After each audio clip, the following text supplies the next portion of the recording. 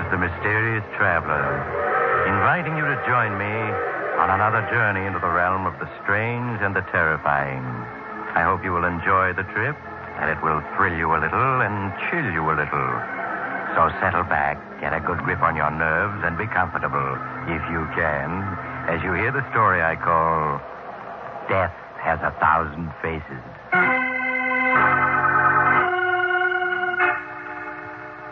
Our story begins at police headquarters in an eastern metropolis.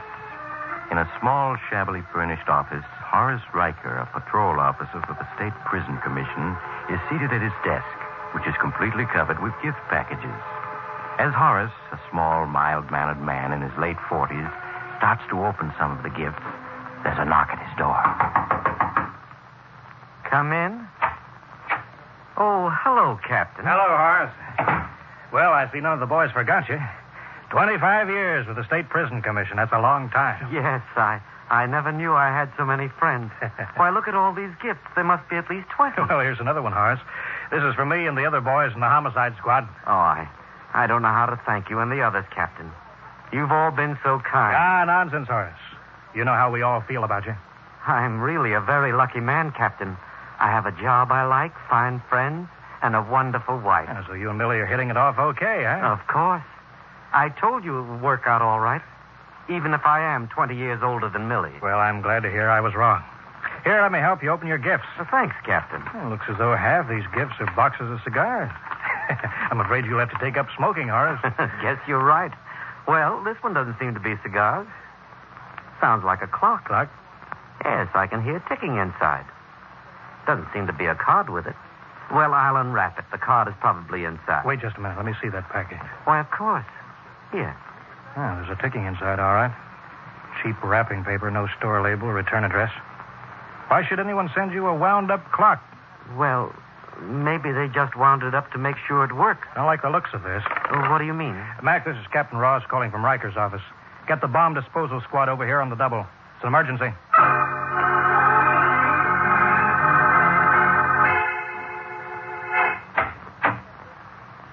What did you find out, Captain? Morelli and the bomb disposal squad have just finished. It was a bomb, all right.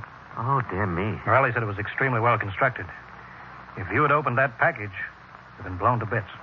Who could have sent it? Oh, it's pretty obvious. It must have been sent to you by one of the convicts whose parole you revoked. You really think that's it? Of course. I wonder which one it was. That's what we'd like to know. There's nothing about that bomb that we can trace. Well, you'll have to be doubly careful from now on. Doubly careful? Yes, this con may make another attempt on your life. I'm assigning one of my men to you for protection. But I don't need protection, and think how frightened Millie would be if she found out. Now, don't you worry. She won't find out. I'll see to that. Well, if you think it's best. Just leave everything to me, Horace. Now, you better run along home.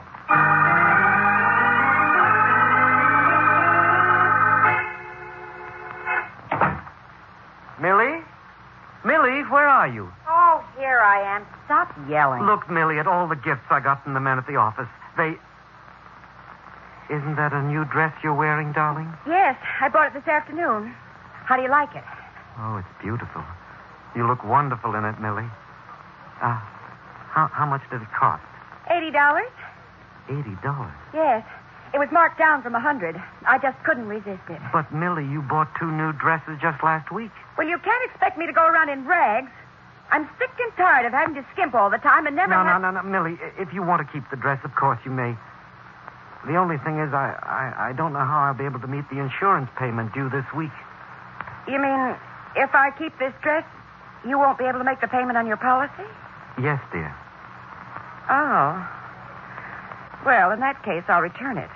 You must keep up your insurance. I'm sorry, darling, that you have to return it. I'll try to find a part-time job in the evenings so we can increase our income. You're going to have everything you want. Yes, Horace, you're right. I am going to have everything I want. One way or another.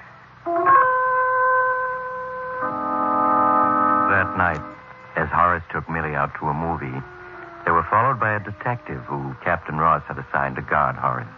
But as the days slipped by, Horace went about his work as usual, completely disregarding his bodyguard. After 3 weeks had passed, and no further attempts were made on Horace's life, the detective was assigned to another case. good evening, darling. Sure was hot today, wasn't it? Yes. Supper will be ready in a few minutes. All right, dear. Is there any beer in the refrigerator?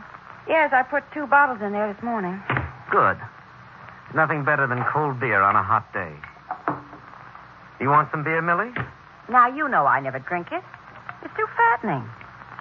What did you do today, dear? What did I do? I went shopping. Oh.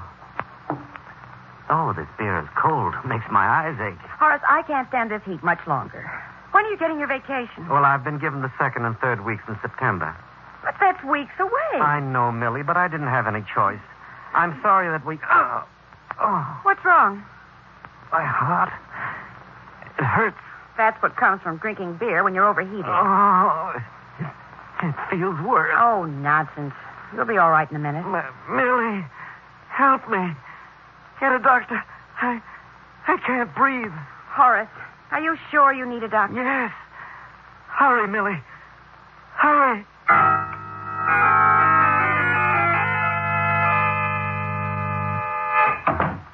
How is he, Doctor? It was a close call, Mrs. Riker. But he'll be all right. You can go in now. Oh, thank you. Doctor, I'm Captain Ross, friend of Mr. Riker's. So, how do you do, Captain? Millie, that is Mrs. Riker, said it was a heart attack. Is that right? Yes, Captain, it was a heart attack. Brought on by poison. Poison? Yes, Do you have any idea how it happened? yes. Strychnine in the beer. Fortunately for Riker, he only took a sip of the beer. Had he taken any more, he'd be dead. It's a matter for your department, Captain. Yeah, so it seems. I'll turn in a report to you. Thank you, Doctor. That's quite all right. Well, I've got to leave now. I've got another patient to see. Good night. Good night, Doctor. Strychnine. Has the doctor left? Yes. How's Horace? Oh, he's asleep now. That beer that Horace drank, when did you get it? Oh, it was delivered yesterday from the grocery. Did the delivery boy give it to you directly? Why, no. He left it on the rear porch. I was out all day. I see. What are you getting at? Horace's heart attack was caused by poison. Poison in the bottle of beer. Poison? Mm-hmm. But who would want to poison Horace? Oh, maybe it was one of the convicts whose parole he revoked. Then again, it might be someone else. You have no clue? No, not yet. But I can promise you one thing. I'll not give up until I've got the person who's trying to murder Horace.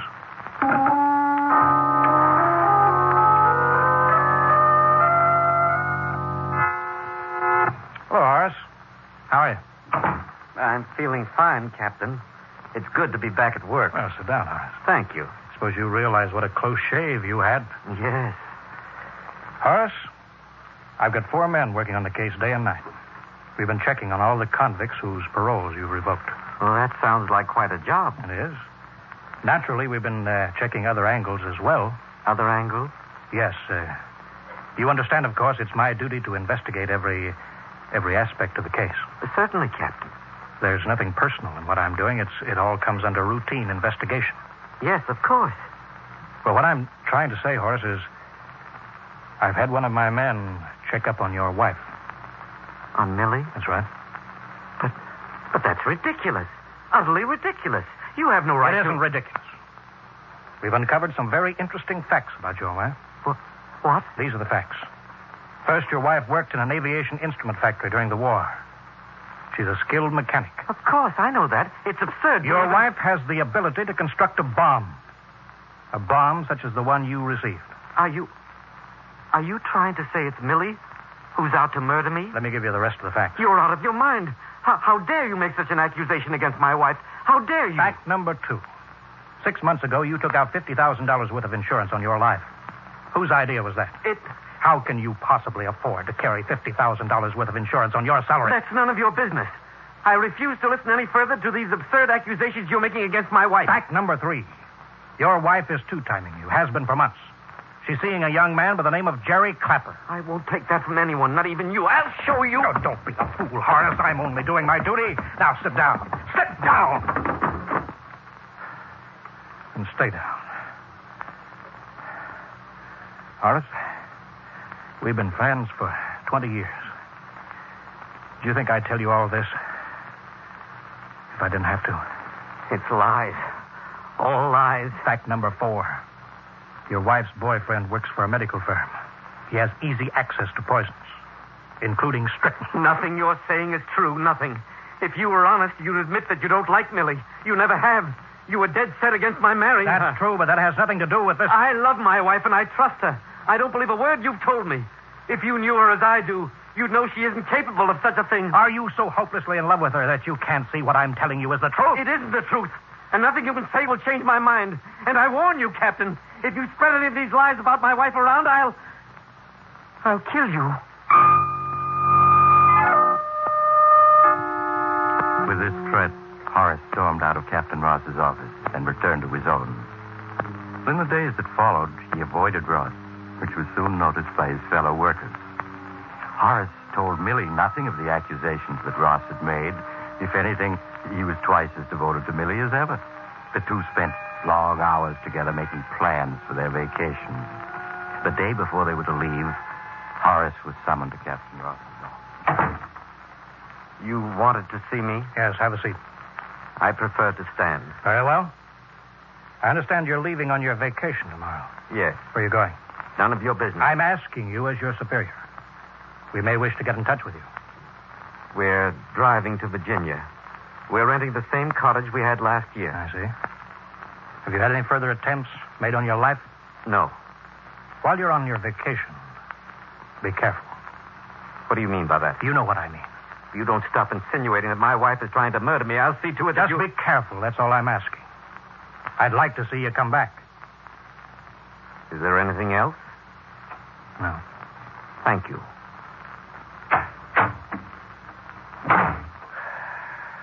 Well, I've warned him.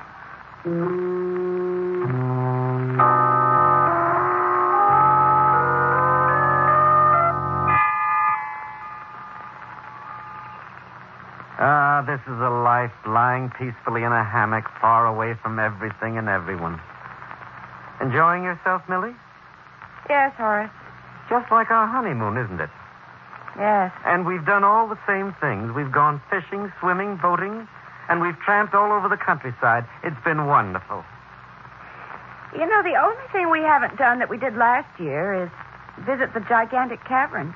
Yes, that's right. I'd forgotten about that. We did visit the gigantic caverns last year, didn't we? Yes, Horace. Why don't we spend tomorrow exploring the caverns? Do you remember that wonderful waterfall and pool? Yes, it'll be a lot of fun. Do you remember the way we almost got lost in the caverns last year? Oh, if you get lost in there, you can wander days without finding your way out. Well, this time I'm going to be very careful. Yes, Horace. We've got too much to live for to let anything happen to us.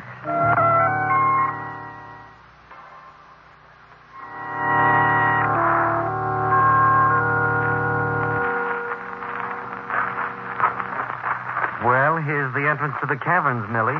It certainly is deserted, isn't it? Yes, no one comes here after Labor Day. Now, wait till I tie the end of this string to this tree. How long is that ball of string? Oh, about 5,000 feet. Almost a mile. There.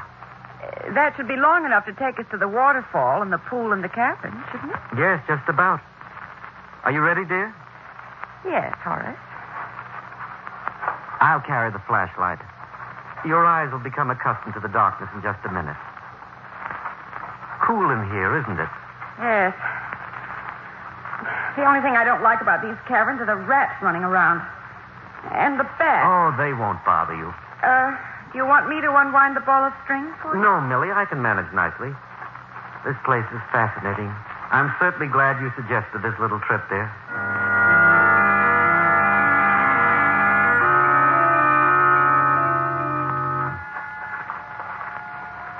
Horace, look how high the roof is in this cavern. Why, it must be 200 feet. Yes, these caverns get more interesting as you pass from one to another.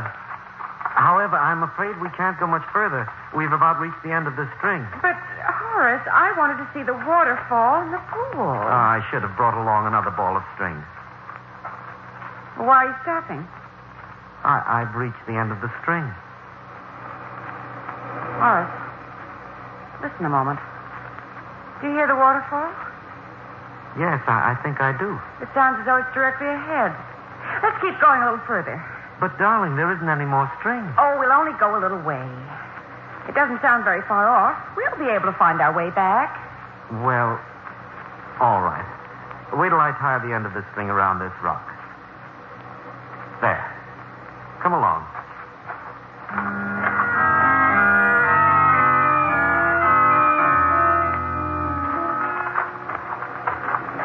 Well, we've come quite a way, but here it is. Yes.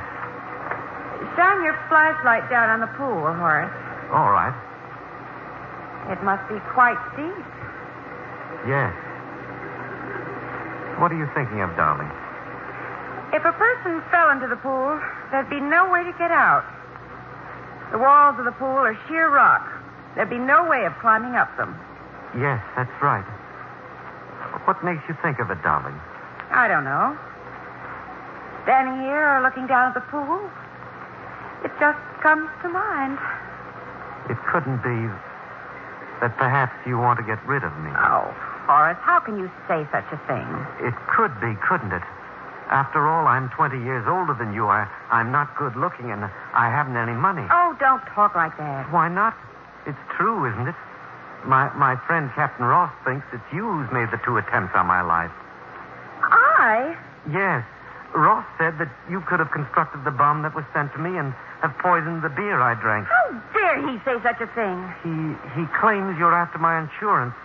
And, of course, he mentioned the man you've been seeing, Jerry Clapper. He told you about Jerry? Yes. Horace, you don't believe that I sent you that bomb or poisoned the beer, do you? No, Millie. I know you didn't. Oh, it's good of you not to think so. You may want me dead, Millie, but I know it wasn't you who made the attempts on my life. How can you be so sure? It's very simple, Millie. Because it was I who sent the bomb to myself and poisoned the beer. You? Yes. But why? Why?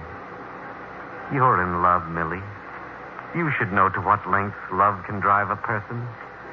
In that horrible moment 7 months ago when I found out you were deceiving me, I came close to killing you. Horace! Does it surprise you that a mild little man my age could feel so deeply? But then I realized that wasn't the way. That wasn't the way? No. I began to formulate a plan, a very clever plan. First, I took out a $50,000 life insurance policy with you as beneficiary. Several months later, I followed that up by sending myself a bomb, and shortly afterwards, I poisoned my beer. But why did you do all that?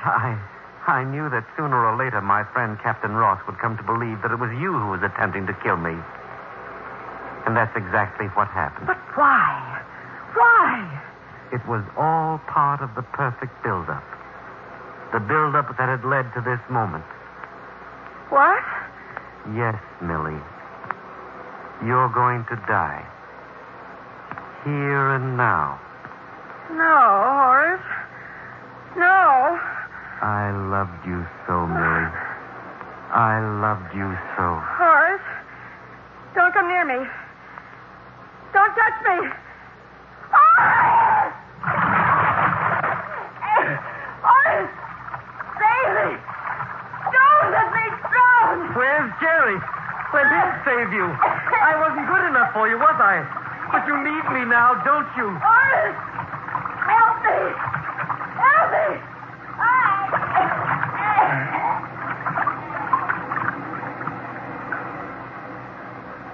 Millie? She's gone.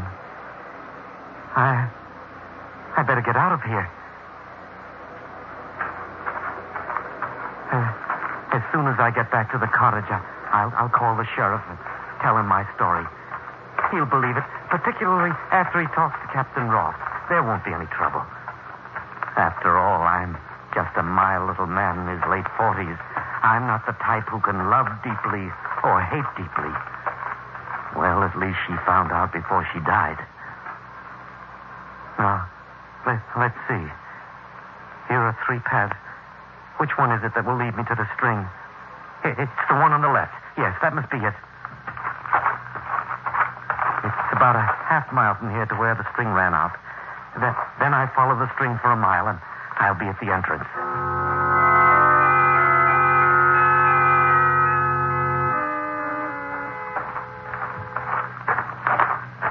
Strange. I don't remember this turn in the path. But then I may not have noticed it before. This must be the right path. But then they all look so much alike. These caverns are just a maze of passageways. Maybe I took the wrong path. Perhaps I should have taken the middle one. Yes, it must be the middle one. I'd better retrace my steps. All I have to do is keep calm, and I'll be all right. People only get lost when they're excited. I just have to go back to where the 3 paths are and take the middle one. I mustn't get excited.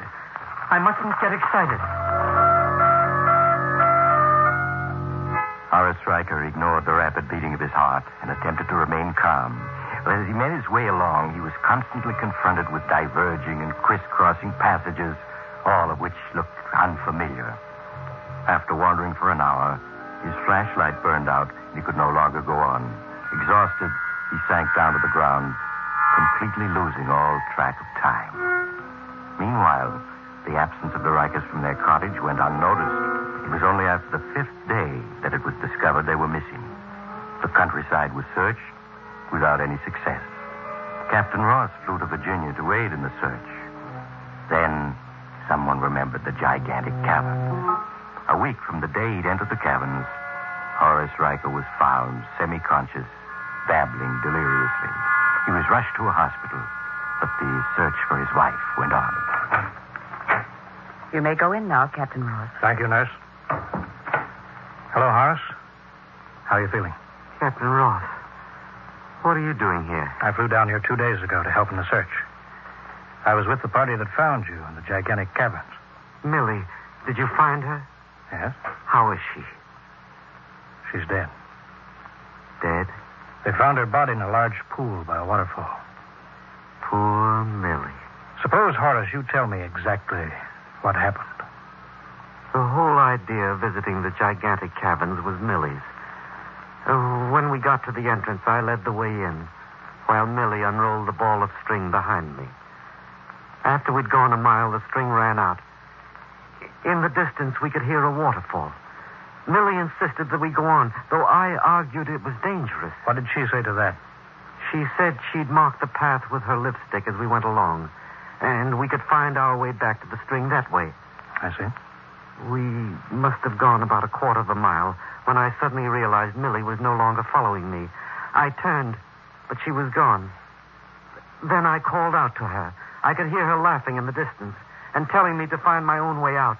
What did you do then? I'm afraid I got panicky. In that moment, I realized everything you told me was true. I tried to follow Millie's laughter, but it seemed to come from all directions. As I tried to retrace my steps to the string, I became completely lost. And that's all I remember. I see. Despite the lipstick marks she made as a trail, Millie apparently became lost when she ran away from you. Yes. Captain, I want to apologize for not having believed you. I hope there aren't any hard feelings. None at all, Horace. I'm just glad I was one of the party who found you before it was too late.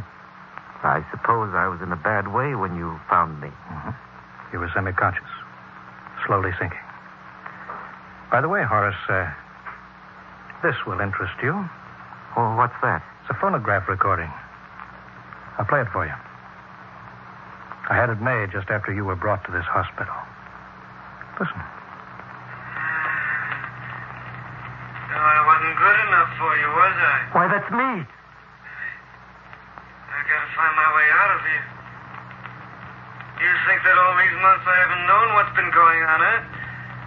I may not be young or good-looking like your Jerry, but I have brains.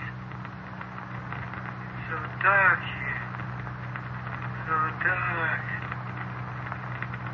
It took brains to work all this out. First the insurance, then the bomb, and poison beer. And now this, Millie. Just the way I planned it. You're drowning, Millie. You're drowning. And they'll never find out, Millie. I'm too clever for them. Yes, Horace, you are clever. I must apologize. I completely underestimated you. If you hadn't been delirious when we found you, I'd never have known that you murdered Millie.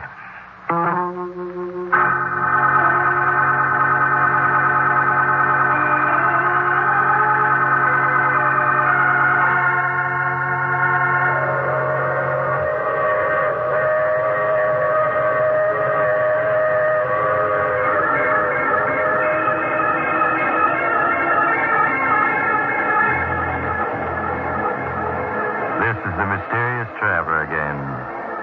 Did you enjoy our trip? Poor Horace. He had the perfect blueprint for murder. Only he left no margin for error.